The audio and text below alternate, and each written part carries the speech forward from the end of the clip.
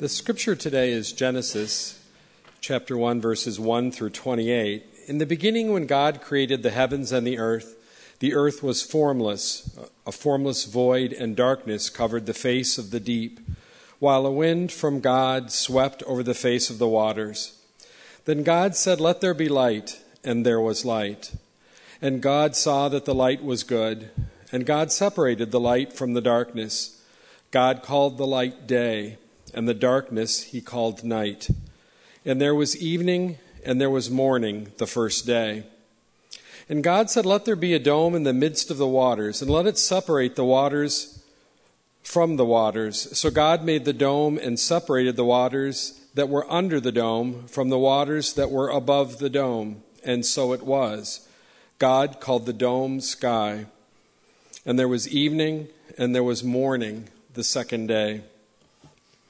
And God said, "Let the waters under the sky be gathered together into one place, and let the dry land appear." And so it was.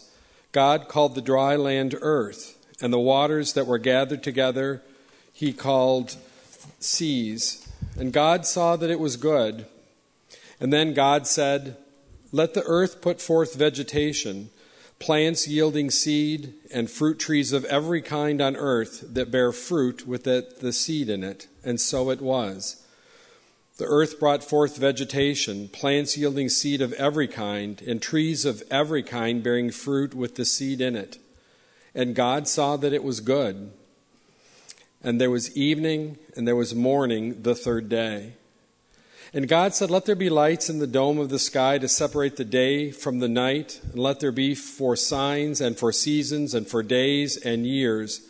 And let there be lights in the dome of the sky to give light upon the earth." And so it was. God made the two great lights, the greater light to rule the day, and the lesser light to rule the night and the stars. God set them in the dome of the sky and gave light upon the earth, to rule over the day and over the night, and to separate the light from the darkness. And God saw that it was good. And there was evening, and there was morning the fourth day. And God said, "Let the waters bring forth swarms of living creatures, and let birds fly above the earth across the dome of the sky." So God created the great sea monsters and every living creature that moves, of every kind, of which the waters swam, and every winged bird of every kind. And God saw that it was good. God blessed them, saying, "Be fruitful and multiply, and fill the waters and the seas, and let birds multiply on the earth." And there was evening, and there was morning the fifth day. And God said, "Let the earth bring forth living creatures of every kind, cattle and creeping things, and wild animals of the earth of every kind." And so it was. God made the wild animals of the earth of every kind, and the cattle of every kind, and everything that creeps upon the ground of every kind. And God saw that it was good.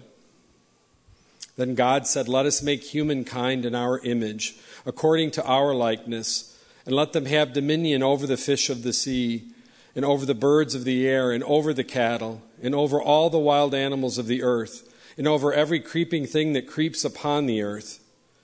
So God created humankind in his image. In the image of God he created them.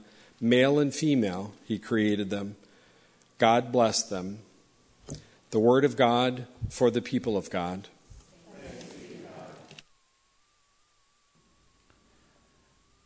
Almighty God, you are the source of creation. You are the bringer of every blessing, every good gift, and we are your thankful people.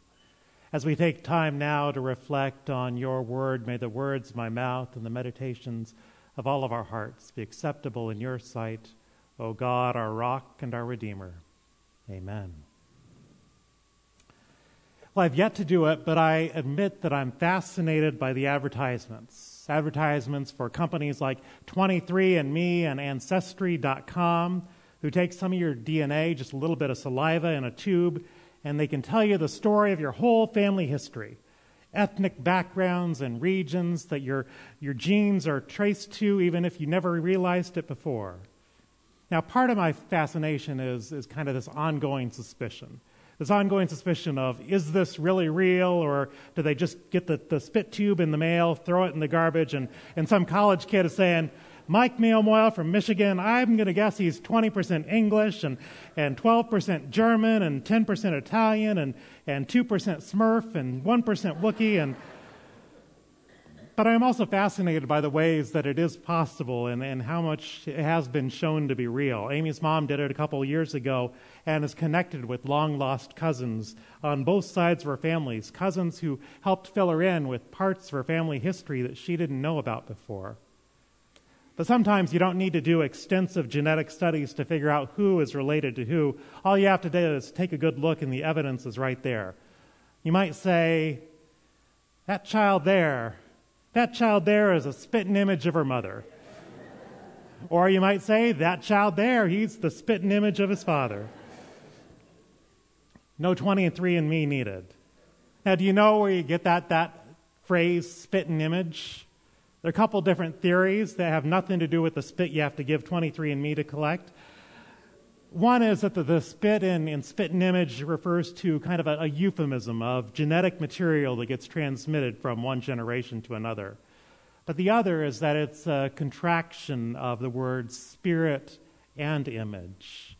In us, we hold both the spirit and the image of those who have come before us, which is sort of what we find in the story of Genesis. In Genesis chapters 1 and 2, it's our origin story. They contain a theological truth that no genetic test can ever capture.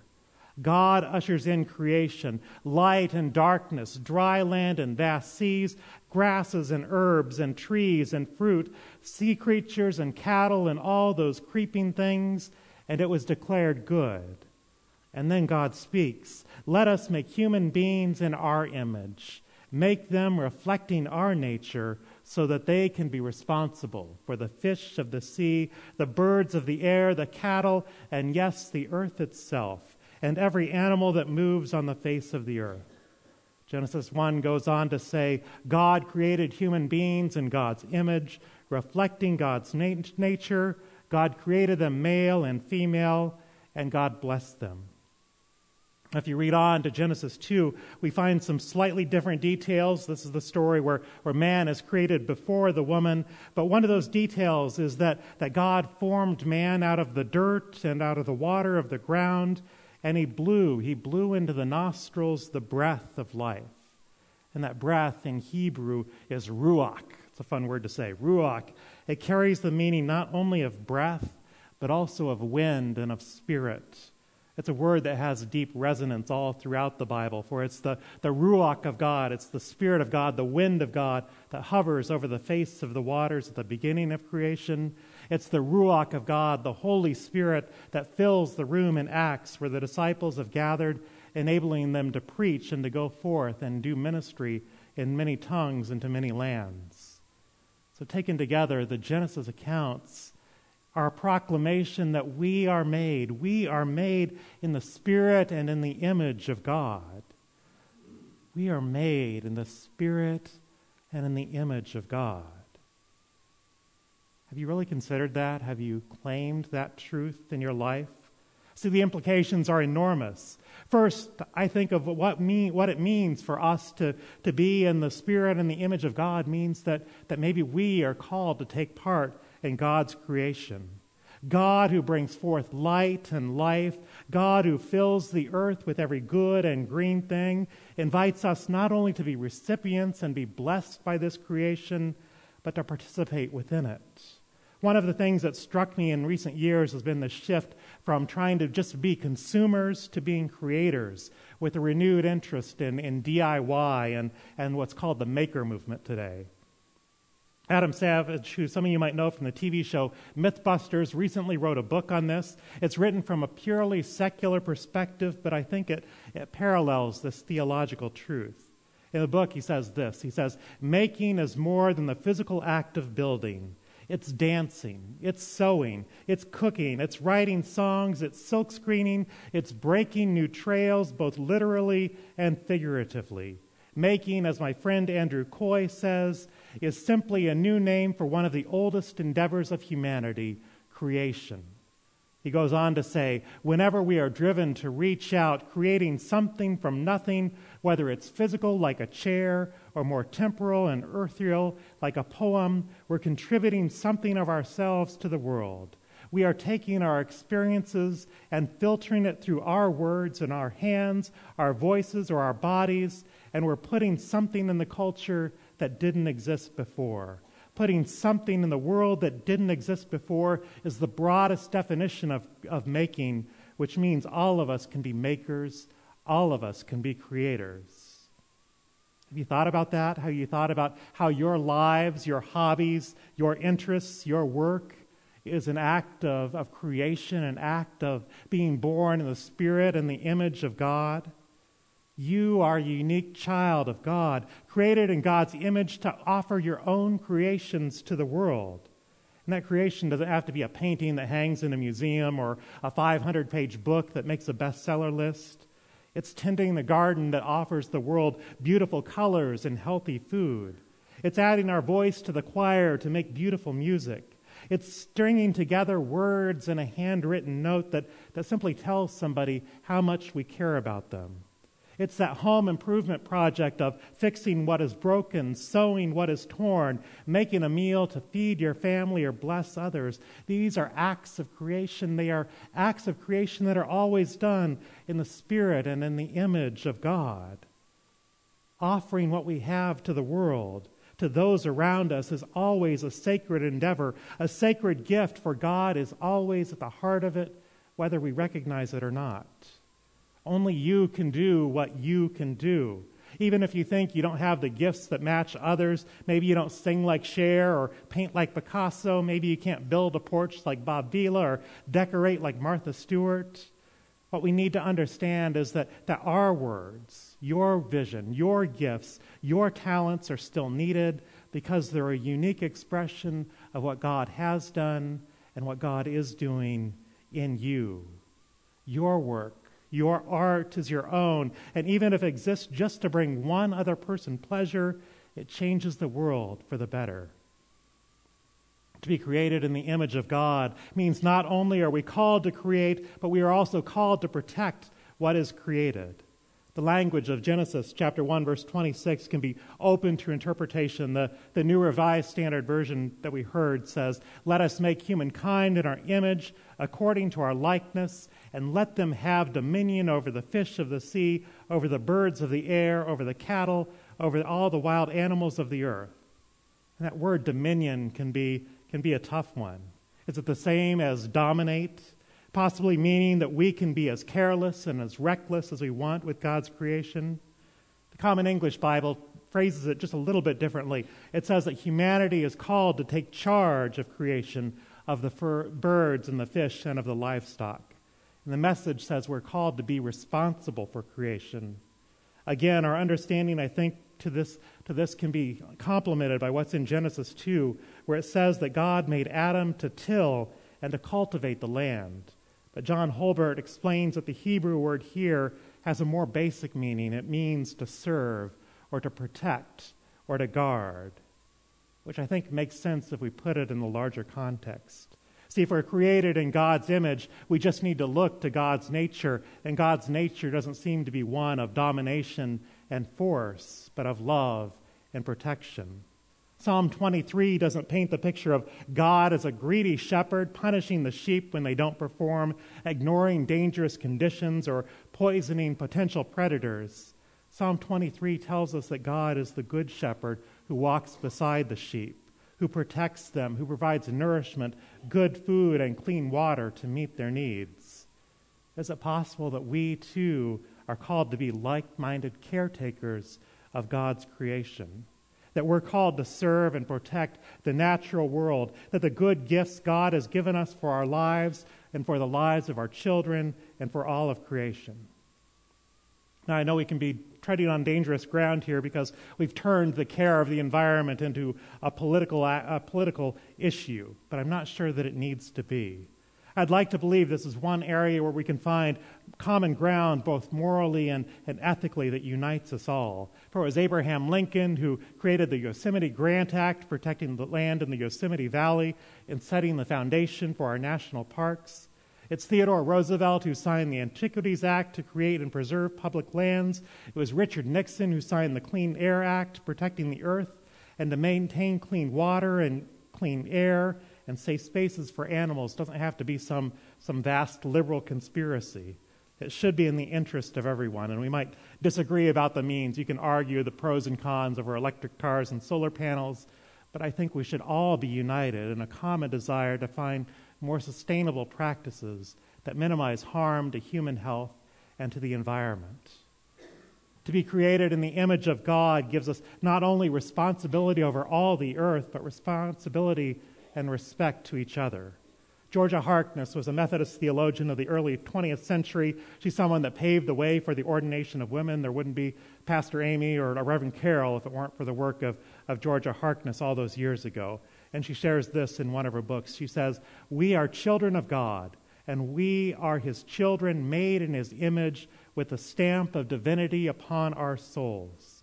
She says, to hold this belief about humanity is vital to our Christian outlook and action.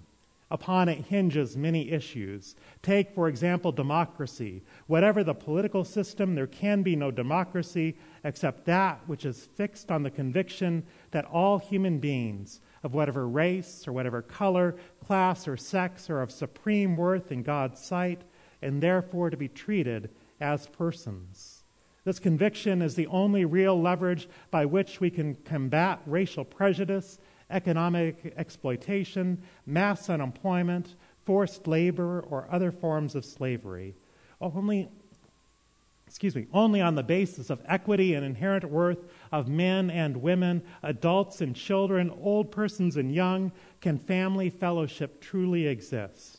Not until this principle is extended to include all persons in all nations in the family of God, both nations great and small, white and colored, victor and vanquished, can we even have an international order that is founded on the ideal of justice for all. Without this foundation, we shall not have peace. See, to be created in the image of God is to honor and respect that gift of creation of others. It's to extend trust and compassion to others. It's to use what we have and what we create for the benefit of others. It is to give, because that's part of God's nature too. God is a giver. Do you remember the words of John 3:16? For God so loved the earth that he gave us his Son. God is a giver, and we who are created in God's image are called to be givers too. But I think if we're really honest with ourselves, we can confess that sometimes it's hard to give, especially when we live in a culture that is all about taking and consuming and receiving. There's a book and a PBS special that ran a few years ago on the topic of affluenza. Affluenza was seen as being this disease that plagues our society today. It says where we face this bloated, sluggish, and unfulfilled feeling that results in efforts to keep up with the Joneses. It's an epidemic of stress, overwork, waste, and indebtedness caused by the dogged pursuit of the American dream. Now, the book was written several years ago. It was written about 2001. So some of the figures here might have changed, but I think the spirit is still the same in the statistics. Back then they said that we spend more on shoes and jewelry and watches, about $80 billion a year, than we do on higher education, which is about $65 billion. In 1986, America had more high schools than shopping centers, but by 2001 that trend had reversed, and there were twice as many shopping centers as there were high schools.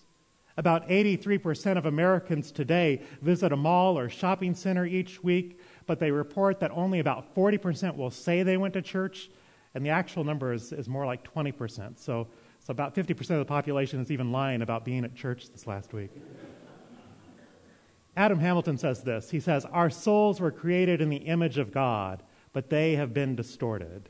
We are meant to desire God, but we have turned this desire towards possessions. We are meant to find security in God, but we find it in amassing wealth. We are meant to love people, but instead compete with them. We are meant to enjoy the simple pleasures of life, but we busy ourselves with pursuing money and pursuing things. We are meant to be generous and share with those in need, but we selfishly hoard resources for ourselves.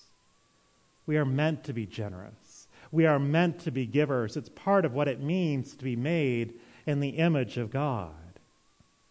In the Generosity Challenge book, we're told about the story of A.J. Jacobs, who years ago wrote a book called The Year of Living Biblically.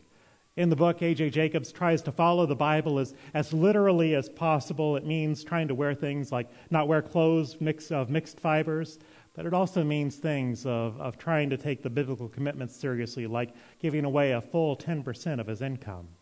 And after convincing his wife to giving away this 10%, they find some different charities to which they can donate. They made the donations electronically, and he writes this. He says, "The giving was painful. 10%? That would have an impact on our lives. Vacations would need to be scaled back. Furniture would have to wait. It was a huge amount. When I pressed send on the donations, my palms got wet. My heart rate spiked." But then he goes on to say this. He says, "It was pain mixed with pleasure. When the confirmation emails pinged in, I felt good." He said there's a haunting line in the movie The Chariots of Fire, spoken by Ian Charleson, who plays a deeply religious sprinter in the 1920 Olympics. He says, "When I run, I feel his pleasure.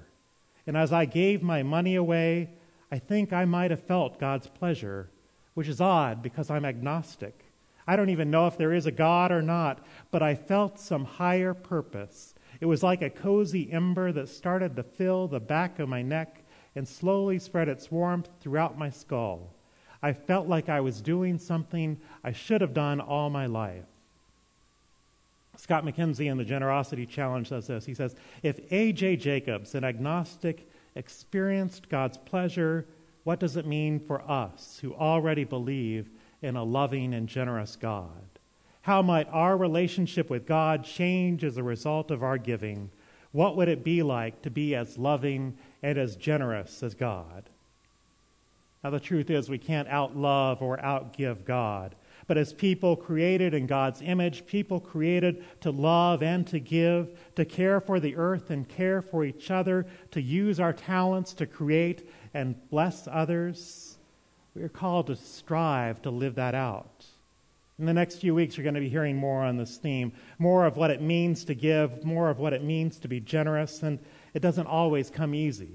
It means breaking with this culture of mine and more. It means coming closer to recognizing who we are and whose we are as God's people. It isn't easy, but God is with us as we face the questions, as we struggle with that question of what it means to strive and claim that basic promise of our identity. We are God's people, richly blessed to be a blessing to others. May you know that truth. May you know that you are the spitting image of God. May it bless you and may it shape you in the days and the weeks to come. Amen.